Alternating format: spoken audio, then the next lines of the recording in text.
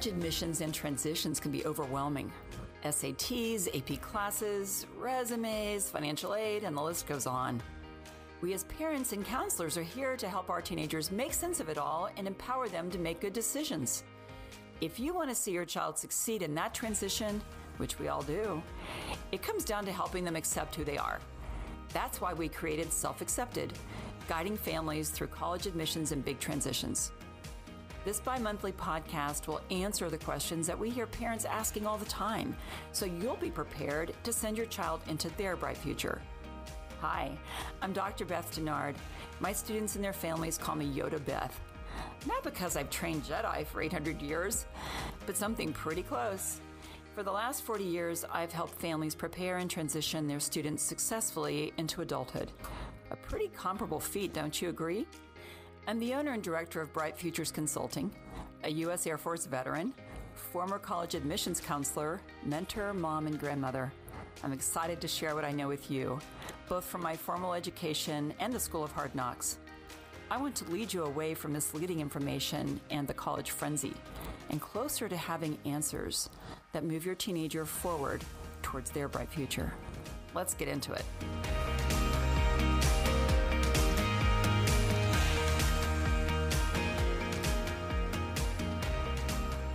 Howdy, Dr. Beth Denard here. I hope you listened to part 1 of this part 2 series. If not, go listen to podcast 8 on why goal setting should start in high school. In this episode, we'll talk about quick tips on setting goals that actually last and the 5 areas of goal setting. Not all goals need to be or should be in the same lane. Then we're also going to talk about how to apply the SMART goal-setting framework in times of quarantine and disturbance, but they're really good to consider at any old time. Before we get started, here are the upcoming events at Bright Futures Consulting that you won't want to miss out on. We have one more summer 2020 college application workshop coming up in August. Go to brightfuturesllc.com/workshops to learn more and to register. Find our show notes for this episode at brightfuturesllc.com/show notes.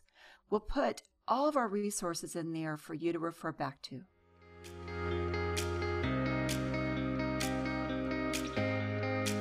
Before we get into the meat of how to practically set goals, I want to focus on one principle that took me way too long to learn. I want to help you as parents skip all the years it took me to learn this one. And I'm still practicing it. I've always been that person who tries really, really hard. Maybe you were that student once upon a time whose goal was excellence, to perform at your very best. Well, that was me. These types of people, the tryhards, are typically more successful than the geniuses because they are willing to do everything needed to succeed.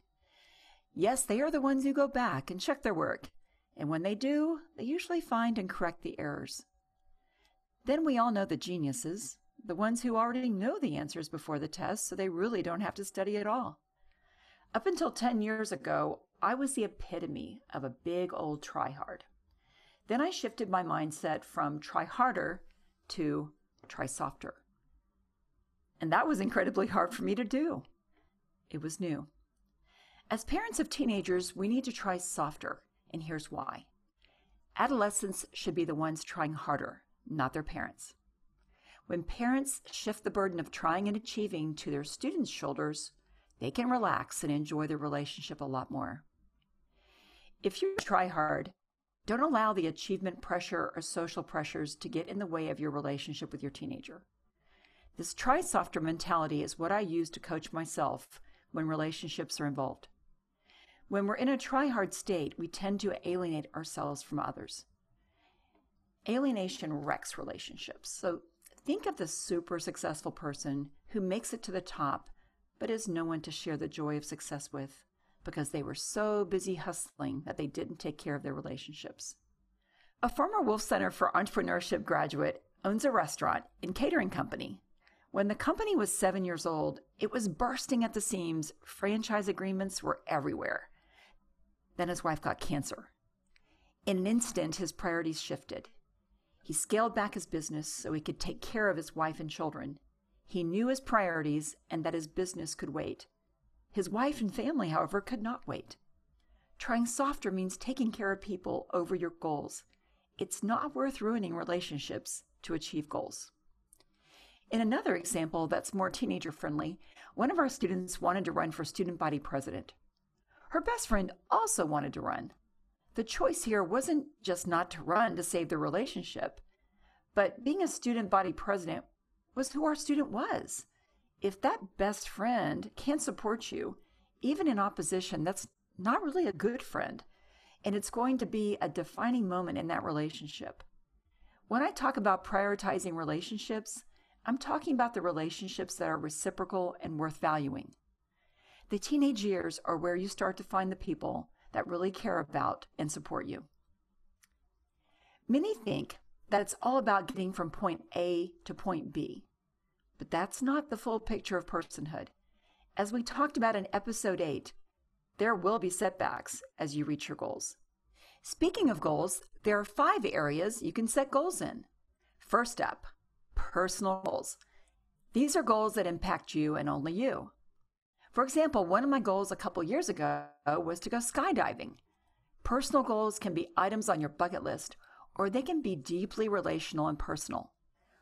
One of my seniors set the personal goal to strengthen his relationships with his younger twin brothers during his final year living at home. He realized the strife and competition that had nearly ruined the 3 of them and decided to try softer and be a role model of a leader who could let the younger brothers win occasionally. Before he graduated from high school, I asked him, how was that goal progressing? He smiled and told me he had changed, but his brothers were the same. Relationship goals are tough because they can involve people outside your sphere of control. You can only do so much. You can only change yourself. And even changing yourself is difficult. Then there's social goals. One of my students wanted to expand her social circle and meet every senior in her graduating class. Another student was a cheerleader, and she knew well the social pressures that came with her role. She was, quote unquote, obligated to eat lunch with the other cheerleaders. So when setting goals with her, she told me that she didn't want to eat lunch with the cheerleaders. And the reason why, she really wasn't comfortable with the conversations they were having, talking about their weekend of partying and drinking. She didn't want to just go along with the crowd because she felt obligated as another cheerleader. Well, together, we worked to set a social goal to meet other students in her classes and to eat lunch with them occasionally. She didn't really snub her cheer friends, but she broadened her social circle with her goal. Social goals are great to take care of yourself. It could look like dating relationships, friendships, conversations such as ending gossip. That'd be a good one. Number 3, academic or career goals. These are very specific goals. They usually have a number associated with them. So an example of an academic goal could be to get a score of 30 on your ACT, or to get an SAT score of 1,600. Get accepted into 5 colleges your senior year. Maybe get promoted to manager in 6 months. If you're working at a job as an entry-level lifeguard and you want to be the manager next summer, go for it. Think about getting all A's. Just keep in mind that when you're shooting for A's, you're really looking for that semester grade to be an A. And the 9 weeks grades or the in-between grades that you get are working toward that A for the semester grade. So it gives you a chance to benchmark yourself when you get those report cards leading up to the semester grades. And, really it's your students' job to check their grades. I know a lot of parents have access to their students' grades now through different software programs. But if you do check on your students' grades, don't make such a big deal of it. Use that benchmark to really encourage them to go for their dreams and their goals. Don't make it so much about your goals. Number 4, health and fitness goals. Right now, a health and fitness issue has shut down the whole world. So some of my male students who start with us before entering high school decide that they want to lose extra weight so they can have a social life when they get into high school. They made these decisions intelligently and intentionally. Some of these young men started working with a doctor, or they just started running and eating nutritiously. Like the previous types of goals, you need to quantify it. If you don't know how much you want to lose or how quickly you want to lose your weight, it's a false, unachievable goal. So be very specific. Last but not least, spiritual goals. Spiritual is one of those words that either bring comfort or gives you the heebie-jeebies. It does not have to look like faith 100% of the time. Here are a few examples of some spiritual goals. Journaling every morning. When you continually reflect, you connect spiritually with yourself. Another one might be pray or read a Bible or a devotion morning and night. Meditate daily. With all this downtime and closed off opportunities, turn off technology and you can focus on something for a period of time. Just meditate, reflect, relax, disconnect from the internet, clear out the clutter, and maybe do this several times a day, and maybe just add a stretch and breathing. Deep breathing can be really, really good for your brain function, and it can help you relax and even focus better when you regroup to start work again. Many popular, well-paid public speakers use a 20-20-20 rule. 20 minutes to pray, 20 minutes to look at your schedule and plan for the day, and 20 minutes to breathe, meditate, and focus. When you adopt a discipline like this, it will change your life because it centers your day around your spirit. Throughout this episode, you've heard me mention time, measurable, specific. All of that falls into the SMART, S-M-A-R-T, goal framework.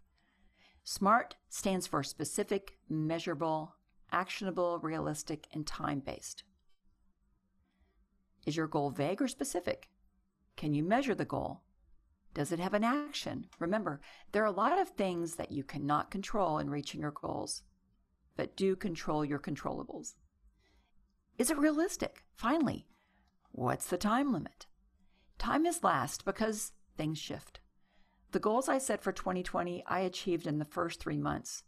It's not always like this, and sometimes it may take longer than a year to achieve the goals I set for a year.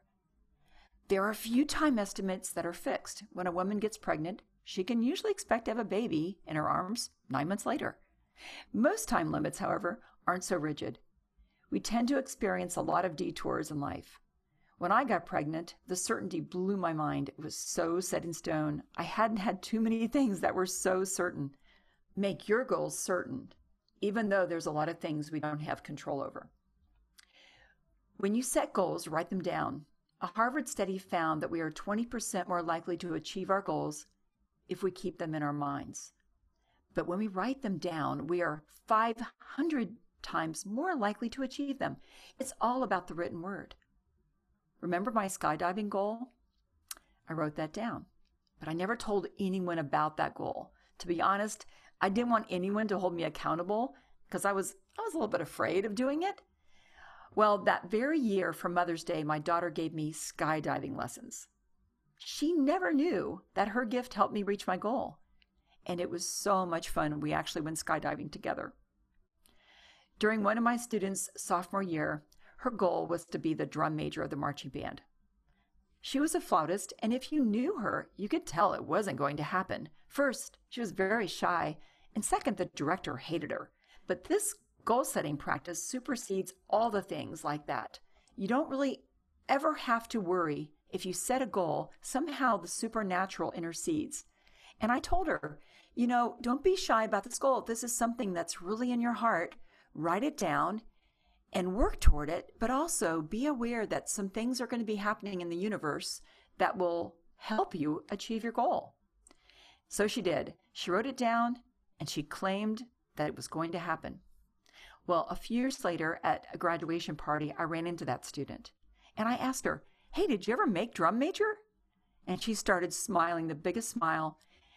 And she said, "Yes, I did." And I said, "Well, what about that mean music director, that band director that you had that really hated you and you were so worried that he wasn't going to let that happen for you?" And she said, "Well, that band director was fired and he left." So don't let other people shut down your enthusiasm for goal setting, and don't let other people direct your life. In a way, the goals that she made to achieve her dreams superseded even a man who had a job, a much older man who had a job in a position that could have gotten in the way. Don't worry about other people when you're setting goals. So now that we've learned how to set goals, it's time to set the goals. Your homework is to start setting goals for yourself as a parent first. This will help you to guide your teenager to set goals for themselves. There should be at least 5 goals: personal, social, academic, health, and spiritual. And make sure that you integrate the SMART criteria for each of your goals. Ask your teenager about their goals and keep the SMART framework in mind, and be sure to have them write it down. As always, all the activities will be in the show notes at brightfuturesllc.com/show notes. Bye, y'all, and set your clocks and set your goals to meet with me for my next podcast. Bye.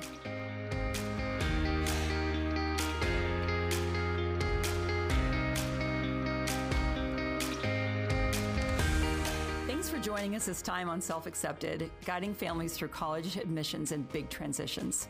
Created by your college counseling experts at Bright Futures Consulting.